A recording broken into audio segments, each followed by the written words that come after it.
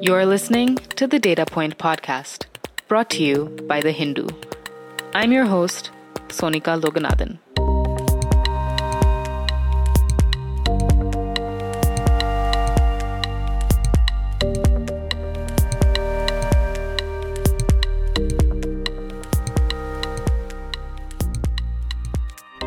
Today, we're discussing the ongoing and horrific issue of custodial violence, torture, and death. There have been several cases of such violence and death. Now, this issue is back at the forefront following a custodial torture case in Ambasamudram in Tamil Nadu. A quick note for our listeners, this next bit includes descriptions of violence.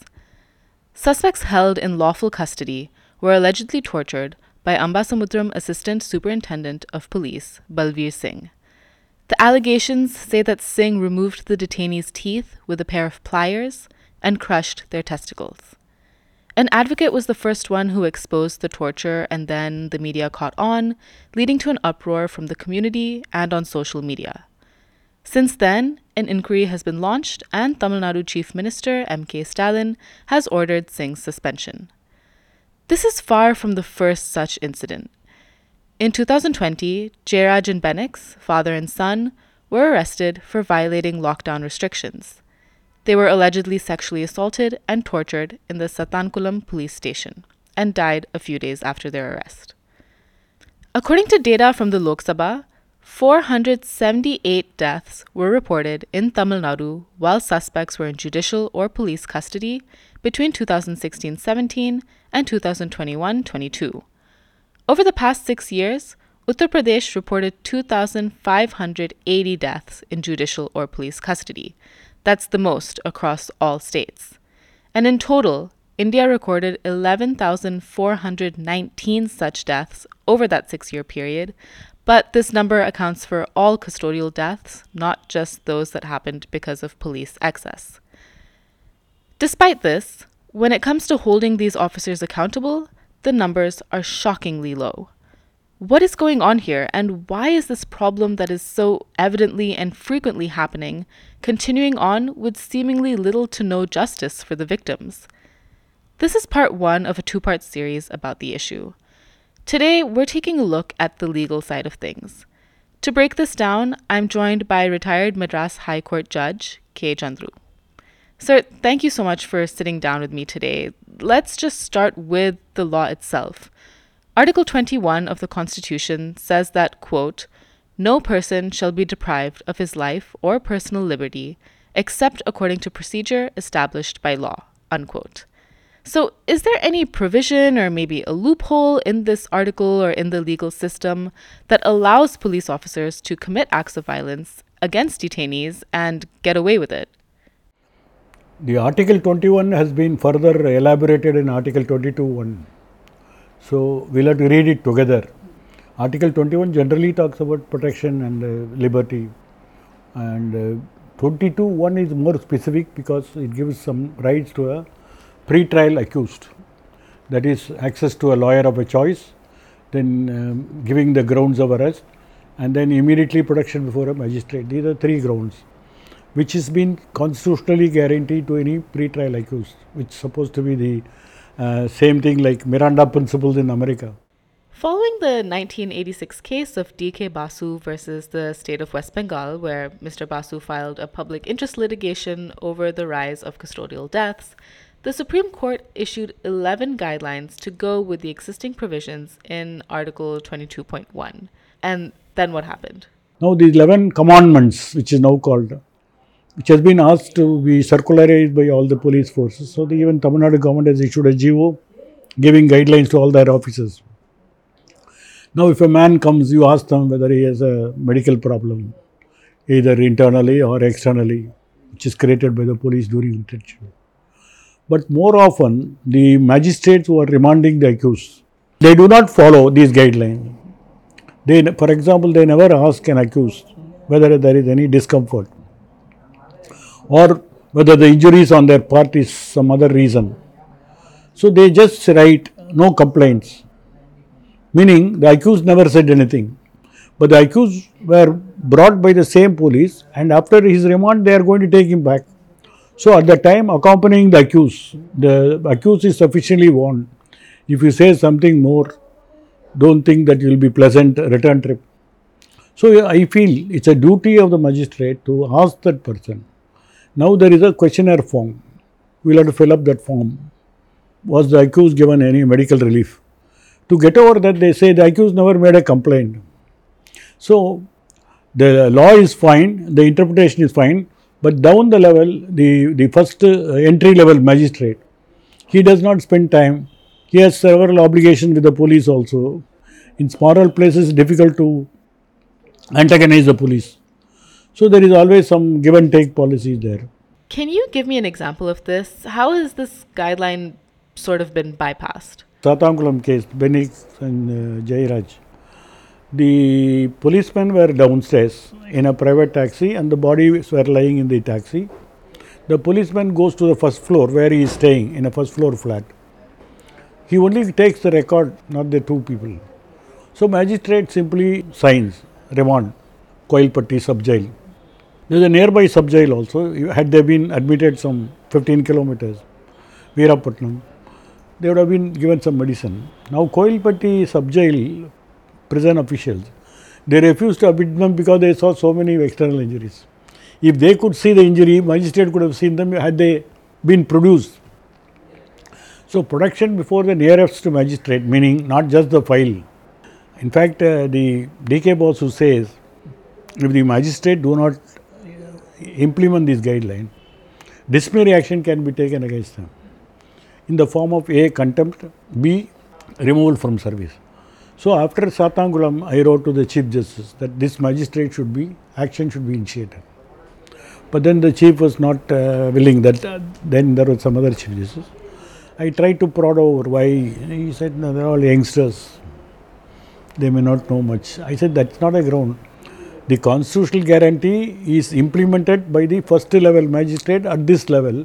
So he is also in a way a constitutional authority at the lowest level. Nothing happens, and I wrote an article, is the magistrate above law? Nothing happened, but the trial goes on. So just to reiterate, and so I'm understanding clearly, this sort of violence that we're seeing is in fact illegal, but it's more so because, of the power structures that are in place that favor the police. That's why they're able to get away with this. Instead of saying loophole, you have said loophole. Loophole means everything is fine, there are some holes to be filled up. We have chosen to go before a new model which is inherited from the British, and therefore we do not have an alternative to look forward, because they always say that is different, this is different.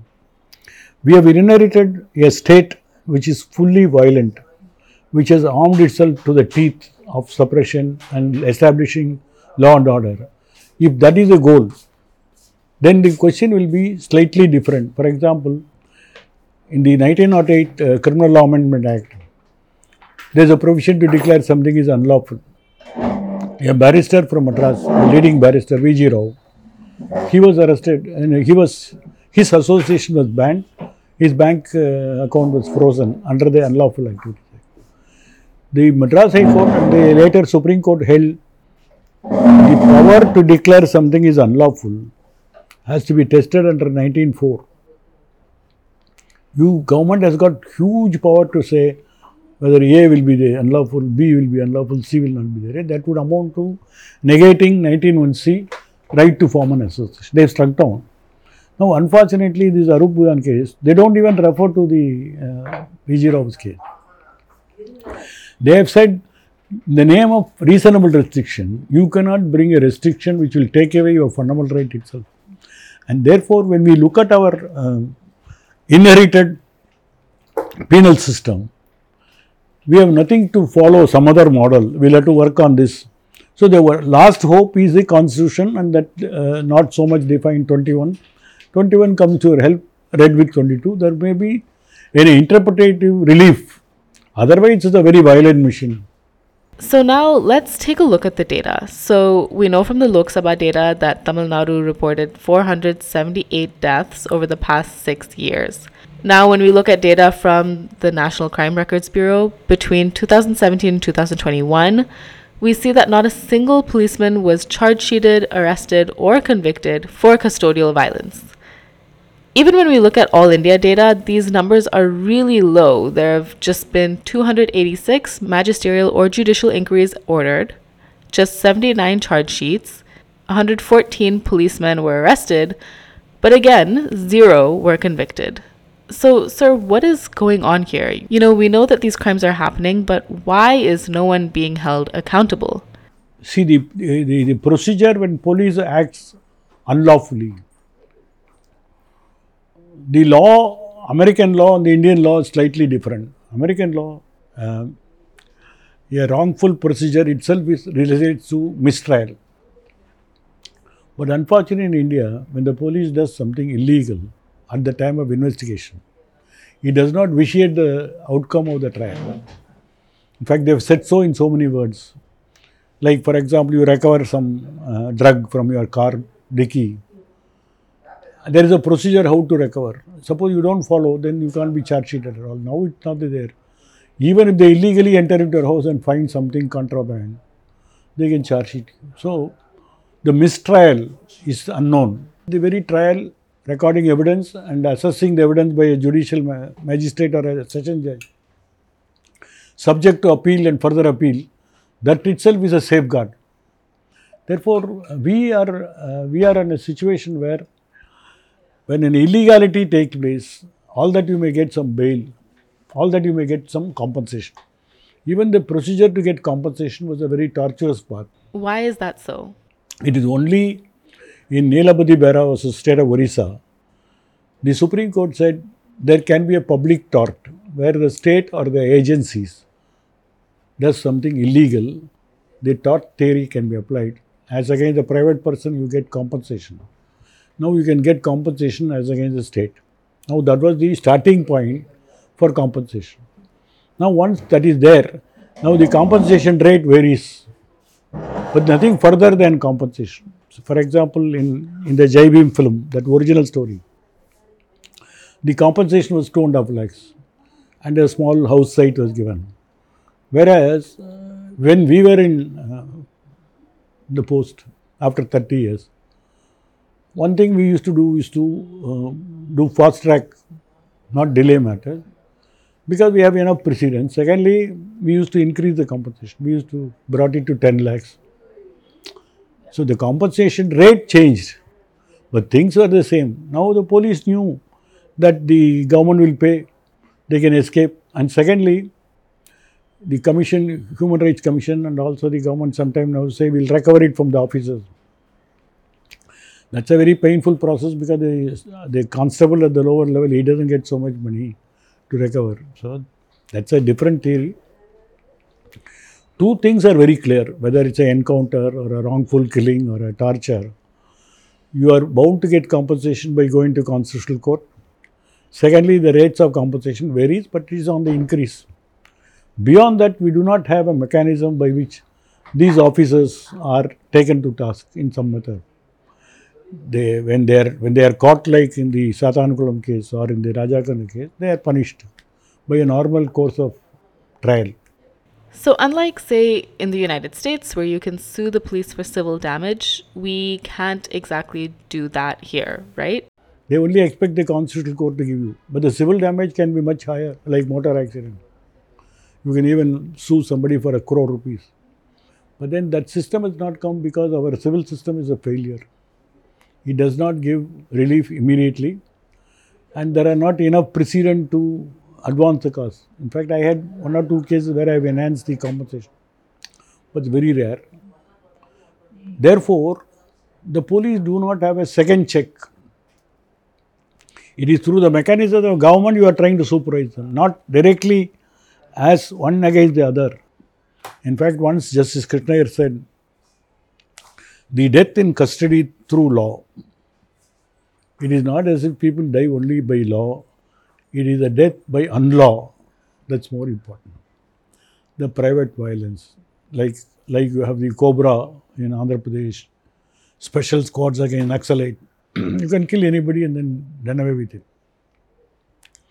The death due to unlawful action is much higher than lawful action. So therefore, I do not think under the present system there is any way out, because the two things: police do not know how to scientifically investigate. Number two, that the training which they hitherto got only specializes in extracting information from the accused himself, which is prohibited under the Constitution. Article 20, there is self-incrimination is prohibited. Therefore, unless you change the mindset, nothing is going to happen. That's the method of investigation has to be changed. Now, if you see the Evidence Act, statement given to police is not admissible. But any statement leading to the recovery of the weapon used is admissible. Section 27, recovery. Invariably, in every criminal case, there is a 27 recovery. Even if I give the knife to you in the police station, they will not receive it. They will recover it because that portion is admissible. And therefore, we have not invented or we have not gone through a different system of investigation. That we have not gone. And police are least suited for such investigation. So one major issue we've seen, and we've seen it here in this Ambasamudram case as well, is that witnesses turn hostile. Can you explain why this happens and what you're supposed to do as a lawyer or as a judge when this happens? That is because you keep the accused to the wolves, and therefore he has no option except to cooperate with them. This happens all the time. In fact, I had a case when I was a judge. A woman came and told me in the court that her brother is in Saidapet jail with serious injuries, including broken leg. When I asked the Advocate General, he denied it. Then I appointed a lawyer to go to Saidapet in a taxi and come back and give a report. So he came and gave a report in the afternoon that there are 57 injuries on his body and there is a broken leg and no medical treatment. Therefore, I admitted him to the Rayapeta hospital, appointed a medical board to examine him and give a report. The medical board gave a report concurring with the number of injuries and all that. At that time, the Advocate General said he is the most dreaded criminal. He has committed 4 murders and 2 rapes, and this fellow should not be shown any sympathy. I told him that how does it matter that he is not given a treatment? I am only asking. Then I called for the magistrate file. That magistrate was a lady magistrate. She has said no complaint in the remand report. So I told her, how is that you wrote like this? No sir, he never said anything. He need not say his body, there are blood injuries. Then she fell at my feet. I said, that's not correct. You have been appointed to protect the constitutional right of an accused. How you do this? I asked for a disciplinary action to be taken, but then this is a statement, everywhere this happens. Then I told them to give treatment in the 2 days later, when I called the case, police filed a memo saying, yes, got discharged from the hospital against medical advice. Then I asked them, how is that he got bail? You oppose the bail here? No, sir, we granted bail. So the deal was that he will be given a bail and then he will go out of the hospital, go out of my scrutiny. Now, where do I go from all these things? We have our limitation even to probe all these things. We can take action as the magistrate, we can get him admitted to the hospital, we can disagree with the... But then the police knows much more than what we can do and settle the issue directly with him. Suppose he is a habitual offender, he is at most in the necessity of being in good terms with the police. And they would have told him, see, this time you cooperate, we will now let you off with other cases. So there are so many field level understanding. An accused need not fight all the time about his right. Bigger than that is to have a working relationship with the law enforcing agency, which is much more easier than establishing some legal right. And even this Ambasamudram is only a 145 statement which has got no relevance, because the 145 statement is sent it to the collector, then it comes to government saying then the police nothing wrong. But still he can go to Human Rights Commission, still he can go to the High Court. If they show that 145 statement, he can always disagree, saying that there was a pressure. And police tell them what to say before the RDO. I have heard police telling them, don't think that you can get away with us. That works on that. So, a significant share of detainees who are victims of custodial torture or death are from the scheduled caste community. And this is also because a large portion of people who are detained in the first place are from those communities. So, can you just explain the caste angle that this issue has? My career as a lawyer, as a senior lawyer, I have conducted some 15 custodial death cases. But as a judge, I was almost some 30 cases we have heard. Therefore, the rate of death and the period by which such things happen is on the increase, never decrease. I can give you 101 cases similar to the film which was saw. It's very common, and it comes to scheduled castes and Adivasis. The torture and killing is much higher because they have nobody to even come and question them. In fact, in case of criminal tribes, denotified tribes, it's much higher because there is nobody in the village is going to support them. They are always known as a criminal tribe. And police also writes, even in the charge sheet, they write KR before your name, that means Koravar. IR they write because irregular. We question in the court saying, how is that you are giving prefix to all the names? High Court gave a direction that such things should not be followed, but nobody agrees. Now, if we are going to be denotified, not in the minds of the police, that's why the first scene shows, they are already writing with a van, you are a Irula, then get into the van, there are next case pending. So, the amount of state oppression is much higher over these communities, and no court system has ever stopped it. The only way to stop is to accept them as part of the village where there is certain amount of involvement in the village. That is not there. Many times they are nomadic, gypsy type of things. If they get settled like Colours, which is a very predominant group, they were able to come up life, economic power, political power, everything they are able to have. So that's a fully transformed. Nobody will now touch them. Though the word Colour means thief. Now they have made it their Mukkulator, so Tevar. So new title has come. Unlike there is a social mobility and certain amount of organization, this will not stop at all. Do you think that having CCTV cameras in police stations and jails would help reduce, if not solve, this problem? Because, data from the Status of Policing in India report 2023 showed that only 33% of police stations in India had functioning CCTV cameras as of January 23rd, 2023, despite the mandate from the Supreme Court in Paramveer Singh Saini versus Baljit Singh. Would there be better enforcement if there were cameras installed? No, in several circumstances we have proved, like I'm telling you that Vadasarvakam Koravar's case, there are photographs that they are being tortured. Even the CCTV in the Satavakulam showed that they were being beaten. But some of the CCTVs are switched off. They try to doctor all these things. That even then, there are statements by witnesses who come to police station, who come to serve coffee. They can never escape. So to avoid this, what the police now do is, they have torture camps set up elsewhere. Some private houses are hired, where they will be taken and beaten up. And then if he belongs to A station, they will be beaten up at B station. And then they will show the custody in the A station only. So they also come up with new theories how to get over the established law. This is the deficiency today.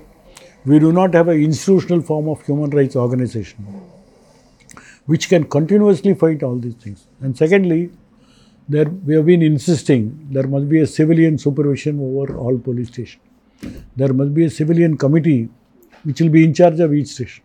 And if there is something happen, they will also go and see. There is a locus standi for them to go. Today, no ordinary person will ever go to the station. And they will throw you out and they will fix you in some other case.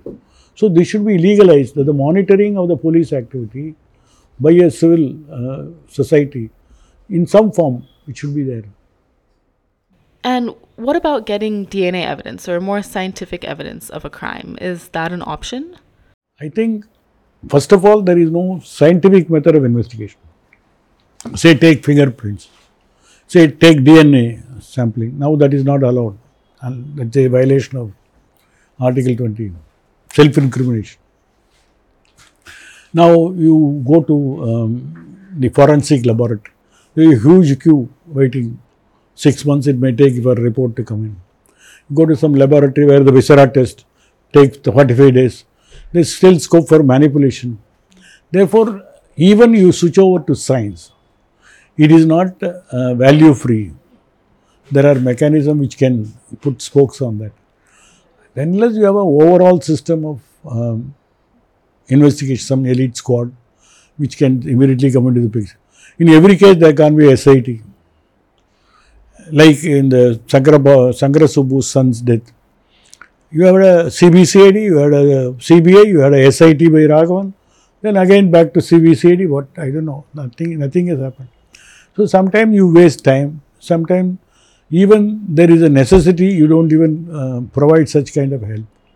So it is something lost in the wild. And we are just only talking something about the papers. So many rapes, so many violence. Ultimately, what happens to these cases?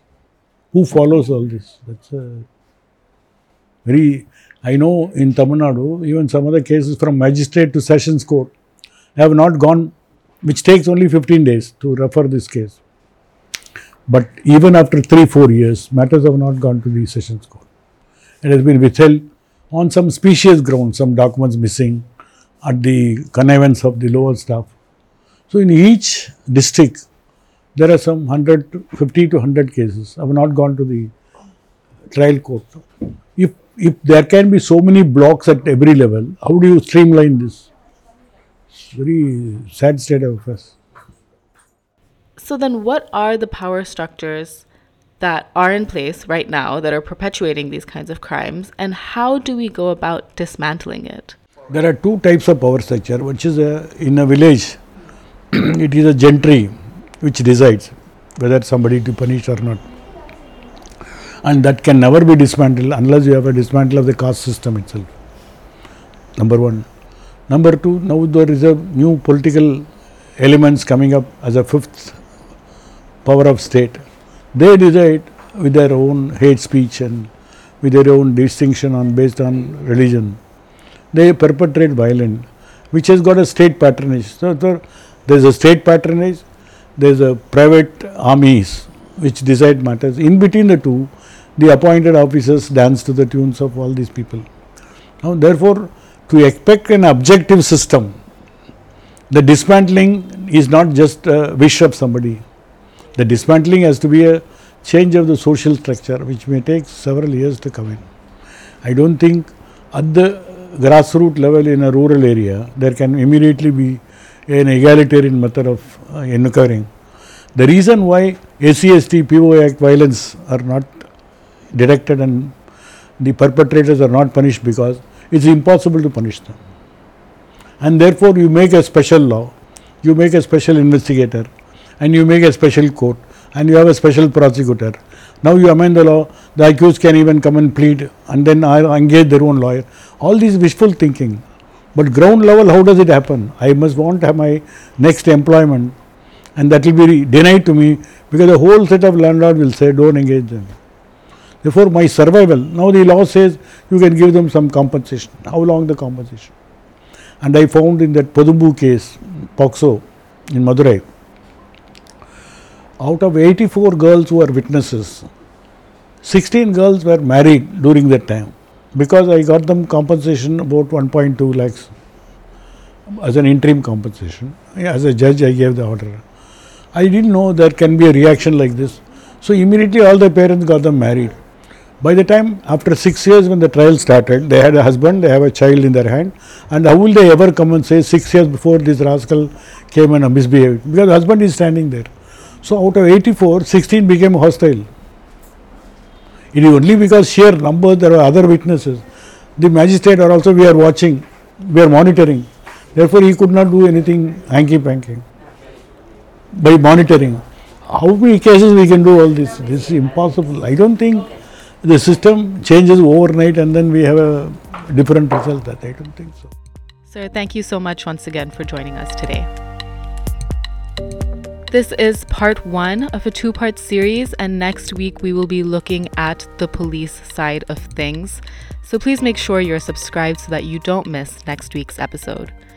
You can listen to this podcast on Spotify, Apple Podcasts, Stitcher, and all other major streaming platforms. You can also check out our data point stories at thehindu.com/data. Thanks for listening.